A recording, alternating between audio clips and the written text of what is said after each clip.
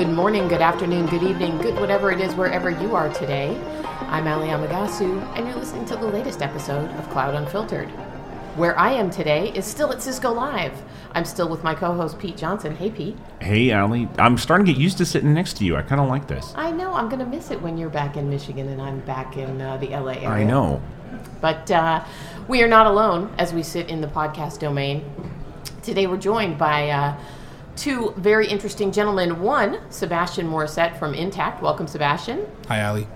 And Nicholas Ponton, who's actually from Cisco as well. We will explain the relationship momentarily, but welcome, Nicholas. Thank you, Ali. Thank you guys for joining us today. I know you've been doing the rounds, Sebastien. We've been putting you through the hoops, making many appearances here at Cisco. So why don't you start off by letting folks know what Intact Financial Corporation does? Well, Intact is the lead PNC insurer in Canada. And as of last year and a half, we also purchased One Beacon Insurance in the United States. So we're slowly growing towards the United States as well.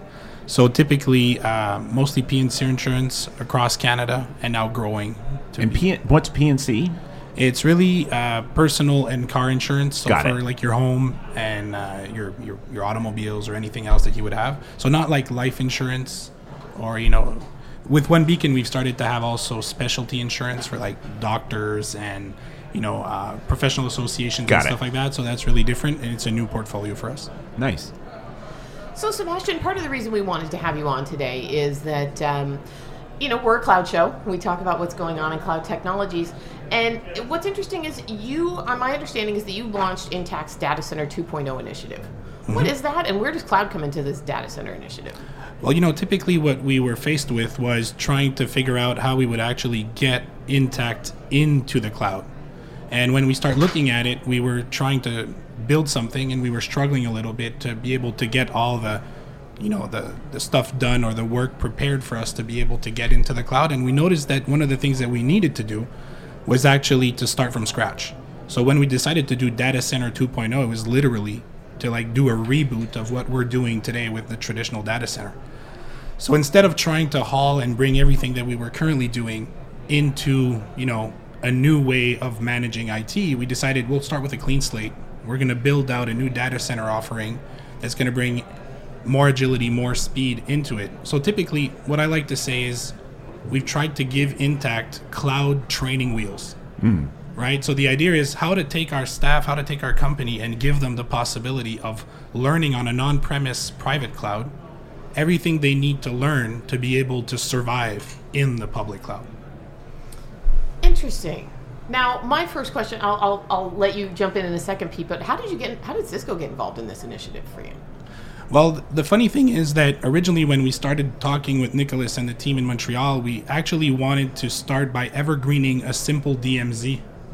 So we started doing a design to replace a demilitarized zone before our internet. We came to them with a design and they said, you know what, we'd love to sell you this stuff because it's worth a lot of money, but that's not the right thing to do. So we said, okay, so if you want to help us re-engineer our DMZ, how do we do it? So Nicholas and the team in Montreal, they set us up. They helped us redesign the whole thing. And because I had some stuff I asked, and they were saying, you're doing the right questions, you're just not putting the stuff together in the right way. So I wanted to have ACI, but I wanted to be ACI ready. And he said, it's either NXOS or ACI. You can't just flip a switch. It's going to incur downtime if you actually do it that way. So typically sitting with them, then we partnered with a Cisco partner out in Atlanta, Georgia, which was BTA. Yeah, I know those guys. They know what they're doing. Yeah. Exactly. So we worked with them, and the team actually helped us go through a lot of the learning curve that typically you would expect of spending a lot of time. So, we were able to do everything I'm going to be talking to you guys today within the past 2.5 years. So typically, we were able to shave a lot of time off the learning curve just getting the help from the partners from Cisco. So Cisco really helped us with different access like that. We also had Bay Infotech, which was the previous group from Clicker acquisition that kept going and helping clients. And at the same time, we used a lot of CVDs, right? So Cisco validated designs to make sure that instead of just figuring out the wrong way of doing things, we were able to get stuff done the right way the first time. Yeah, they say somebody else has already done this homework. No reason for us to do it exactly. again. Yeah, and if I may add, Sebastien, one of the things that was key in making this project a success is we engaged quite early in the process and the project different members of the different BUs or business units that are involved in the product lines that were acquired by Intact, and those guys were really happy to jump in and help Intact because Intact and Sebastien and his team have been very, very generous in the feedback they provide to our teams that develop products. We have, very qualified folks in engineering and software development working in the labs, but sometimes they think a product will work in a certain way, but when it hits real life, it doesn't always work that way. So Sebastien and the team were really upfront and very collaborative with our different business unit. So it was kind of a two-way street, and everybody was happy to work together, and it kind of accelerated the whole project to make it a success. Nice. Very cool. Nicholas, the thing I love about the story that Sebastien just told is there's as the Cisco account manager for them, there's this stereotype that the Cisco account managers are just about feeds and speeds and selling you boxes and then coming back in 3 years and trying to sell you the next version of the next box. But you didn't take that approach here, right? You took what he was asking you for, and you're like, wait a minute, let's. Well, there's that, right? But then there's so much more. What? So that's what I wanted to get to. So how did you make this turn, or what was it about this particular engagement that flipped the switch that, I need to bring in some reinforcements, and it's not just about feeds and speeds, it's about delivering a solution that's going to be flexible and meet this specific customer needs. So what was it that led you down that path? It really was a team effort from the local team we have up in Montreal. We have pretty strong architects there, and I kind of gave them the floor. That whole project was kind of born at Cisco Live 3 years ago. Okay. They saw ACI, they saw what it could do, and it kind of drove that DMZ project you talked about. And I remember a Friday afternoon in the Cisco office in a pretty large room surrounded with whiteboards, and the morning started to see, okay, Intact, explain us what you want to do, and then our architect Rob Zalobinski and Simon Belmar, some of the good guys we got up there, says, you know what, guys, if you want to do this for the long run, erase everything you talked about this morning and let us speak for a couple of hours, and here's what we think you should be doing. And fast forward a couple of weeks, we did the same thing another Friday afternoon in a very warm conference room at Intact, and there it was, a few pictures of the whiteboards, and the project was born, and that's how it happened. Nice. I'm glad to know we haven't cornered the market on warm conference rooms. No, exactly. Other places we're generous there. We're generous there too. Typically, I think what really drove the partnership, because I please myself to say that it's a partnership, it's not just a customer buying software, is that we've been very open, and Cisco's been very open. So, we're exchanging on the ideas and the innovation, and, not to flatter ourselves, but the initial plan we put out did suck, right? It wasn't good. And then afterwards, what we worked on was innovative. And I think that's what the BUs saw, the confirmation. After a couple of weeks into designing this thing, I think Rolla Dagger, Canadian president for Cisco Canada, actually got appointed, and she came to Montreal, and she came to see us, and we were able to exchange on ideas and stuff. She told us that we would have her support. From the Intact's perspective, we had exec support and buy-in from the start as well, through my senior vice president, Sylvain Guilbeault. So we had all these people pushing for us to make it a success story. And I think that's really important, because without the executive buy-in that we've had, or the sponsorship, you can't make these types of transformations. Well, and it sounds like there's a powerful moment in the beginning when you guys were willing to say, maybe we don't have the entire answer. We thought this is how we wanted to do it, and I think it's very hard for a lot of companies to go, okay, we're going to listen to the vendor who obviously has a stake and wants to sell us something, but they also have a lot of expertise. We're going to take a chance and let them tell us how they think we should do it. And I think many companies aren't willing to take that leap. It's scary, but you guys are going to benefit long term because you did. Oh, for sure. Right? And we have a relationship with the people at Cisco up in Montreal where we've known them for years. They've accompanied us in everything we've done. And I don't think Rob, as an example, ever refrained himself from actually telling us when we were straying. So I'm just saying he was honest. He's always been honest with us. So the work was always simple. It's like, here are the facts. When you work with facts, you can't necessarily go wrong afterwards. You make your own decisions, but I mean, you get all, Sure. the real deal. And making such an important change at Intact is not easy, right? People are used to do things in a certain way, and we were asking them to kind of forget everything they've been doing for years. So Sebastien was really good at pulling executive sponsorship internally to make this project happen. That actually started with a $0 budget and pulled budget from left, right, and center to make it happen. But the point of the executive sponsorship is key to making a transformation like they did. Sure, it is. Absolutely. Yeah, if we'd have something to share with anybody who would want to take this on, is you need that top-down sponsorship. If you start on yourself, there's so change. People are scared of change.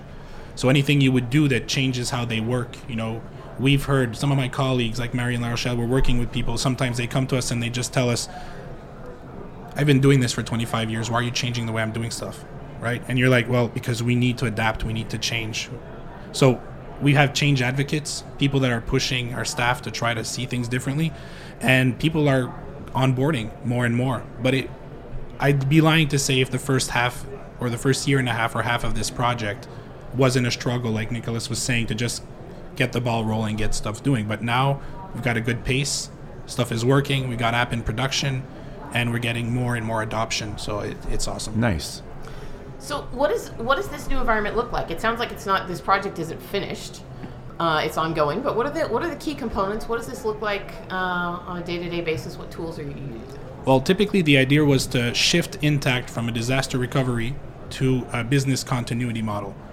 So that was the primer for me building the design with my team. So in the end, what we've done with other architects at Intact and some of the subject matter experts, we've designed a system that is multi-site. So we're looking at a 3-site approach.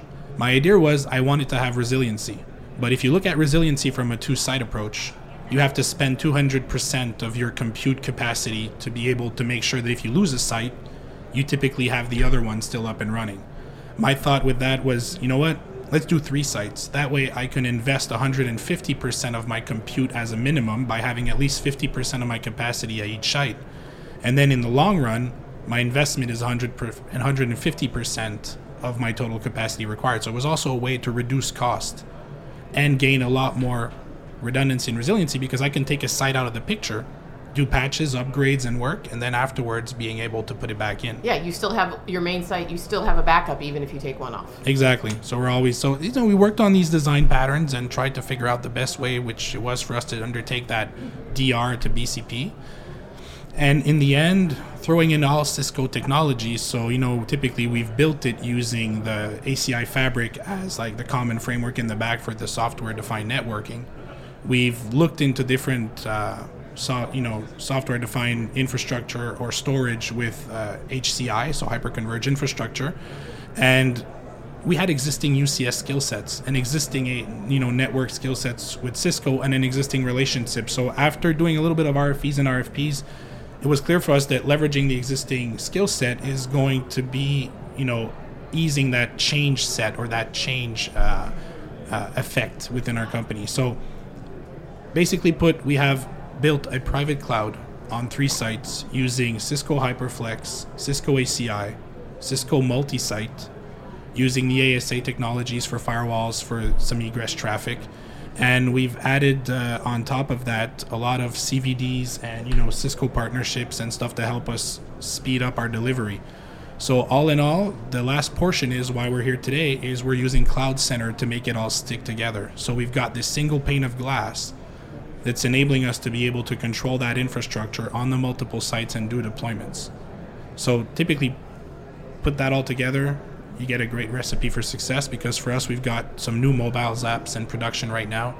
We've got AI teams starting to build on the Cisco container platform. So you see all of these new features that the different Cisco teams are putting out, we're able to integrate into this stack. So typically, it's like feature driven.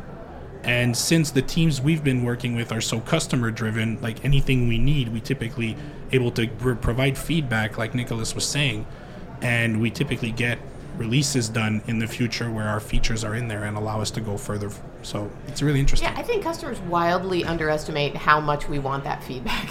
and how much it does drive what we're willing to add as far as features.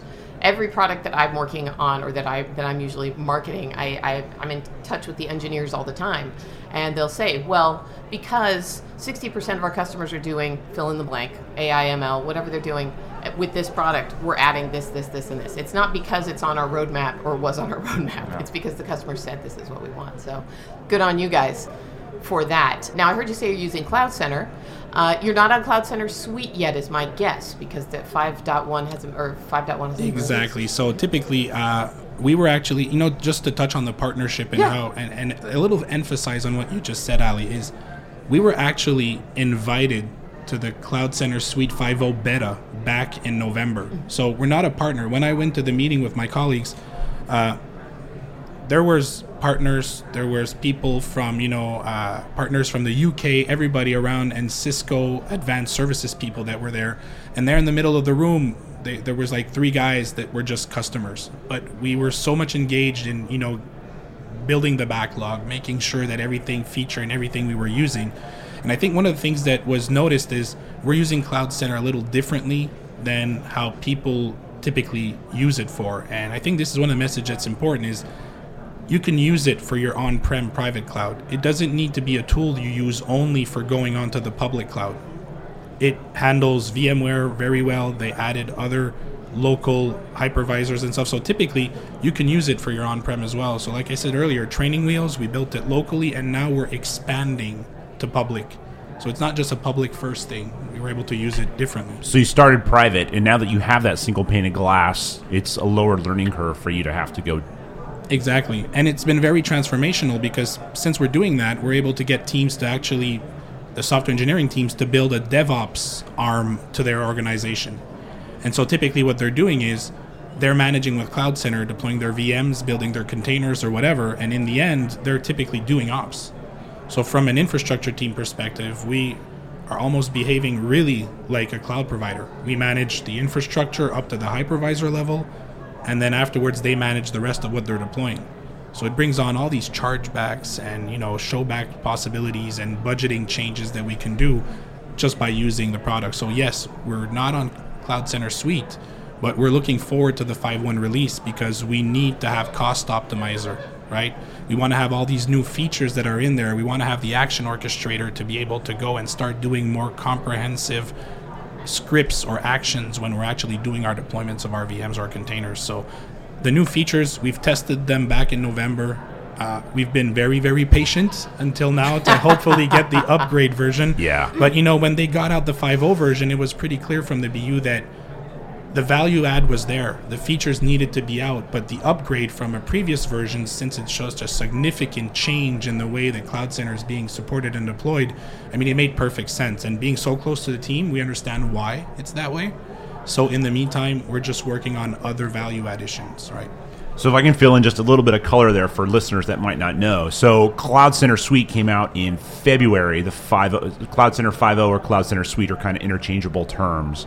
And in addition to the classic Cloud Center functionality, which is now known as Workload Manager, there are 2 additional pieces of content. One of them is Cost Optimizer, which does what the name says it does and was a result of the Compute.io acquisition that Cisco made about a year ago. And then there's the Workflow Manager, Action Orchestrator. I always get the 2 terms confused. Action Orchestrator, which is the former Cisco Process Orchestrator product, all baked into this now one big Cloud Center suite. And the good news is that you've got all this cool new functionality and there's a new pricing model. The bad news is for our friends like yourself is that you had to wait till 5.1 in order to do upgrade because we weren't doing direct upgrades from a 4X installation to 5.0. We wanted to get a little bit of runway there, and it's 5.1, which I think is due out here. It's either into summer or the fall. And you're going to be able to do and that upgrade. Q3 or maybe and Q4 Q3 is what you're looking at. Yeah, nice. But like I said, it's normal. But one thing that's interesting for the people listening is the change that Cisco did to actually go from a hardware company to a software company, right? So typically what we're seeing, we're also working with the cloud team's CCP offering for the container platform. Sure. And one of the things that's interesting is to see how their releases are built. They're really working in an agile mode. They're doing quick releases and they're doing, new versions. I think we went within the last 6 months from version 2.x something to almost version 4 that's coming out soon in that platform. So I'm just saying that typically there's quick release. They're very customer driven. I have the chance to have meetings with the product managers of Cloud Center and of CCP, and they want our feedback and they're providing us with features we need. So it's very interesting to see how quickly paced the releases are. So like I said earlier, we're doing 1 week sprints in our own team. So typically every week we decide what work we're going to be doing for the next 4 days, and then afterwards we apply that. We find if we do longer sprints, people tend to stray and sometimes say, I have time, I'll do it later and stuff. So now it's really quick. You take the workloads you need to do for the next 4 days, and it's a cycle that we repeat like that. So typically that's what we found worked for us. I think that's smart. So that's where the rapid releases of the CCP platform actually work in your favor, right? There are some that would come from a classic IT environment that would say, if you're giving me even monthly releases of something like CCP, I don't want to have to inject change to my ecosystem fast enough. But if that's your attitude, you're probably doing that wrong, right? Like your iteration speed should be in excess of what ours is, and it sounds like you were able to sort of turn the one of the things that. One of the things we've done was really try to take the fight to technological debt, right? We wanted to avoid that in the whole environment. So typically, I was at a talk this morning here at Cisco Live with the data center team, and when I said that we would typically be within 1 or 2 weeks of an ACI release onto production with the version, everybody looked at me like I was weird. Like you had 3 heads, right? So typically the thing is, we've built a new infrastructure that is constantly being updated. In the end, if your app comes in and breaks because of our release life cycle, you need to modify your app so that it complies with the actual infrastructure. So this morning I had a comment, person was telling me, that I'd love to be in a company where, ops can bully software engineering. And I said, we're not bullying anybody. We've built an alternative area. Right. Our traditional is still there. We've just built an alternative area where you can actually build and deploy cloud native apps in a fashion that's business continuity, continuous availability. And if your app breaks when it's in there because we're taking stuff out, then you need to put in fault tolerance and make sure your app survives in that ecosystem. So now, when you start talking about this kind of stuff and you've made it a reality, some of that executive sponsorship that Nicholas talked about, that both of you talked about earlier, that then becomes obvious in hindsight. But I'm interested in what did it take when you were trying to convince them to make this leap, given that you have some of the old stacks still around? What were some of the key facts or some of the key differentiators that you had to throw at your executive team to convince them to let you try this? Well, the first thing that helped a lot is, maybe not everybody knows this, but Cisco has some try and buy options that you can actually work with. So like Nicholas said earlier, we had like a zero budget. This was a try and buy, so it was new technology for us. So Nicholas was able to set us up a system where we were able to get much of the new technology we were going to be doing a POC on, right, or a proof of value on, so that we can work with it. So I think we got, I don't remember, was it 3 months or 6? I don't remember, whatever, okay, a period of time. So you got him some loaner gear, Nicholas? No, I was actually try and buy, so the equipment that was part of the try is still there and running. So well, and we learned those lessons. I mean, one of the cool things about the new pricing model for Cloud Center Suite is you get a 90-day free license. So it's definitely along those same lines. Another point that's really important to answer your question in making this kind of self-subsidized project, because as we said, it was a $0 budget. Sebastien briefly talked about it earlier about all the show-back, charge-back feature of Cloud Center that are out of the box and available today. This was key in making the way the internal customers of Intact using the solution much more faster. In the traditional model, if an internal customers of Intact needed a number of VMs to run a project, it would take some time in the traditional way to get it. Days, weeks, months. We hear all the different stories from customers, but and the ongoing cost would stay there for a specific or a significant amount of time. Whereas with Cloud Center, you get a monthly bill or an invoice typically telling you how much you've consumed. So to answer more specifically your question is, the idea is not necessarily to sell the technology to your executives. It's to actually tell them the actual benefits or the business angles to the actual technology. So it's something that we're able to look into, and we're going to probably be looking into the next couple of months, since now we're in production, we've got people on it, is how do you change how you fund your projects? How do you change how people use the project money now that they can actually spin them up in 15 minutes for 20 VMs and shut it down once their UAT testing is done? Because they don't need it to be up all the time. Whereas in the traditional environment, typically longer lead times to get your infrastructure led to people not wanting to get rid of their environments, and they would keep them for very long running periods of times. And since you're not always automating the deployment, then you need to do patch management, and you need to update those environments so that you don't start adding to your technology debt. So typically, I'd say if you want to convince your execs of doing the right thing, obviously you have to have a little bit of credibility in the technological area, right? So sure. You can't just come here and say, hey, I'll do a cloud. Yeah, right. So typically, I'd say the best thing is don't swarm them with technical stuff. Explain to them the actual business outcome that will typically be driven from your choice of technologies. So if you have that skill set in your company or in your organization, take that person who has it and bring him to do the talking. Because typically, if you're going to be talking about EPGs and bridge domains and how Cloud Center is going to be cool, Latin, right? Exactly. It's not necessarily going to jive. What you need to have is someone who's going to be able to come to them and tell them, this is what you have today, and this is the target where we're trying to go, and here are the benefits from a business or an operational perspective. And did it get down to here? What was that like a? Here's the number of software releases we'll be able to get out of this pipeline versus what we had today. Was it that kind of stuff, or not even? Because the weird thing about our transition is it's all been driven by ops. So I don't know if it makes us weird, but in a way, we were telling people, you know what? We want you to be DevOps. We want to concede some of our responsibilities to you guys so that you guys can fly faster, run faster, or further.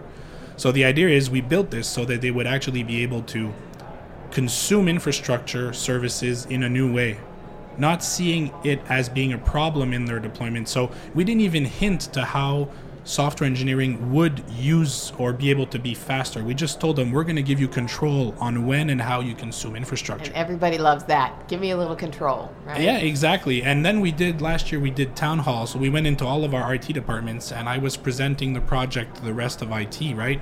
And genuinely, people actually really want to be able to control what they deploy and everything. They want to be able to have the control. So the idea is, how do we go from silos where the control is done because no one can actually get the whole job done without stirring up enough noise so that someone somewhere hears about it and can be either happy or not happy about it happening. Right. And now you're giving everybody the full control in their environment because you've actually built a software-defined data center and you're telling them, you have your own little tenant. You do whatever you want in there, and whatever you spend is going to be billed back to your boss. So the governance changes. Yeah. If your boss has $3,000 a month for you to work on and you're spending $20,000, he's going to tell you the governance is money in this case. You're going to say, you don't have that money. You can't spend that. So typically the cost optimizer, Cloud Center, the way we're able to allow people to consume infrastructure changes. And in the end, we're getting the results we want and the teams are getting what they need. Now, not every software engineering team is at the same maturity level where they're ready to do DevOps. And you have to be okay with that. My team and I have been saying to the teams is Data Center 2.0 is not an obligation, it's an option. If you're going to be building new apps and you want to go on to it, we're offering it now. If you're not ready, our traditional team, which is still the same staff in the back doing the ops, right, is still there and is still giving you a great experience. And you still have DR and everything's going to be there. So it's not a trade-off. You're like offering a new way of operating. That's the only thing you're doing. Interesting. I think that's a smart way. Of doing it. Here's a chocolate cake under a piece of glass. If you would like a piece of that cake, come on up and get a knife. But we're not going to make you eat it. Exactly. I got one more question for you, and it's So you started this road with Cisco saying, hey, I've got a DMZ, can you check my math? And what you got instead was some cloud training wheels. So like at the beginning of this process, did you think that it was going to be Cisco that was giving you these cloud training wheels as opposed to having to figure it out yourself or finding some other third party? Were you surprised that we were able to help you through that?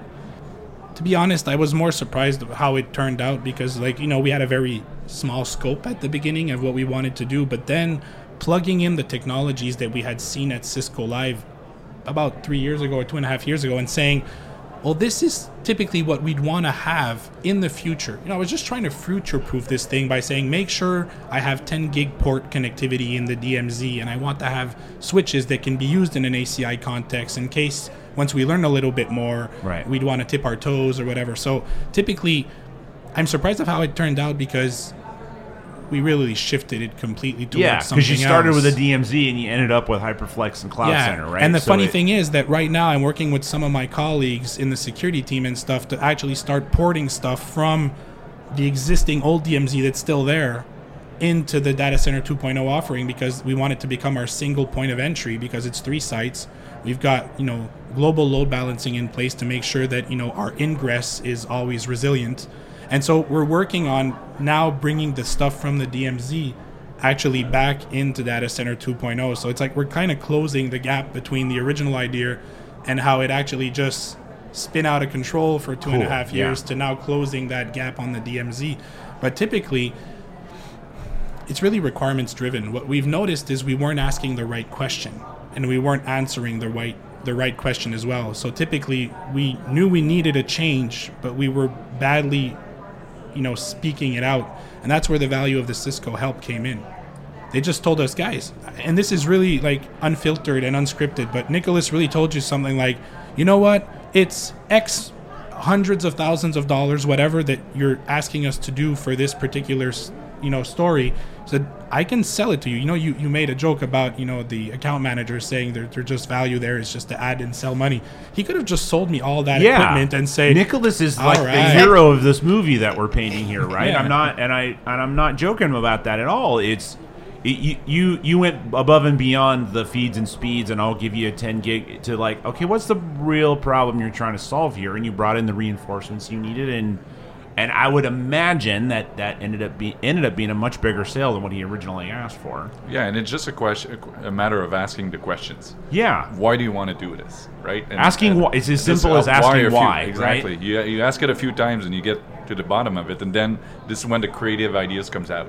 Yeah. And you know, it was a teamwork. Obviously, all the creative ideas. I just asked a question. I didn't have the ideas. Well, and it sounds like you're me much happier with the answer that you received than the one you were expecting. I guess is ultimately my point. There's a reason why I'm doing this podcast is that eventually someone felt that what we were doing was innovative and decided, you know what, let's invite Sebastien and that team to Cisco Live and do all the sessions and work that you stated earlier. So typically our being here is the result of great partnership with Cisco in Montreal and all of the BUs. So and BTA. And yeah, exactly. So typically in the end, if I'd have one takeaway to tell people is and this is what I had told to my team is, you don't need to learn everything yourself. It's okay to not know a technology.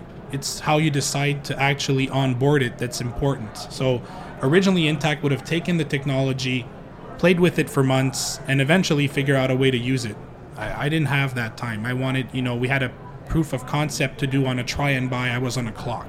Yeah. So typically go get the help you need to get it quickly onboarded and use CVDs, use the work that's already been pre-done by hours and hours of work being done by Cisco to actually prove these technologies. Right.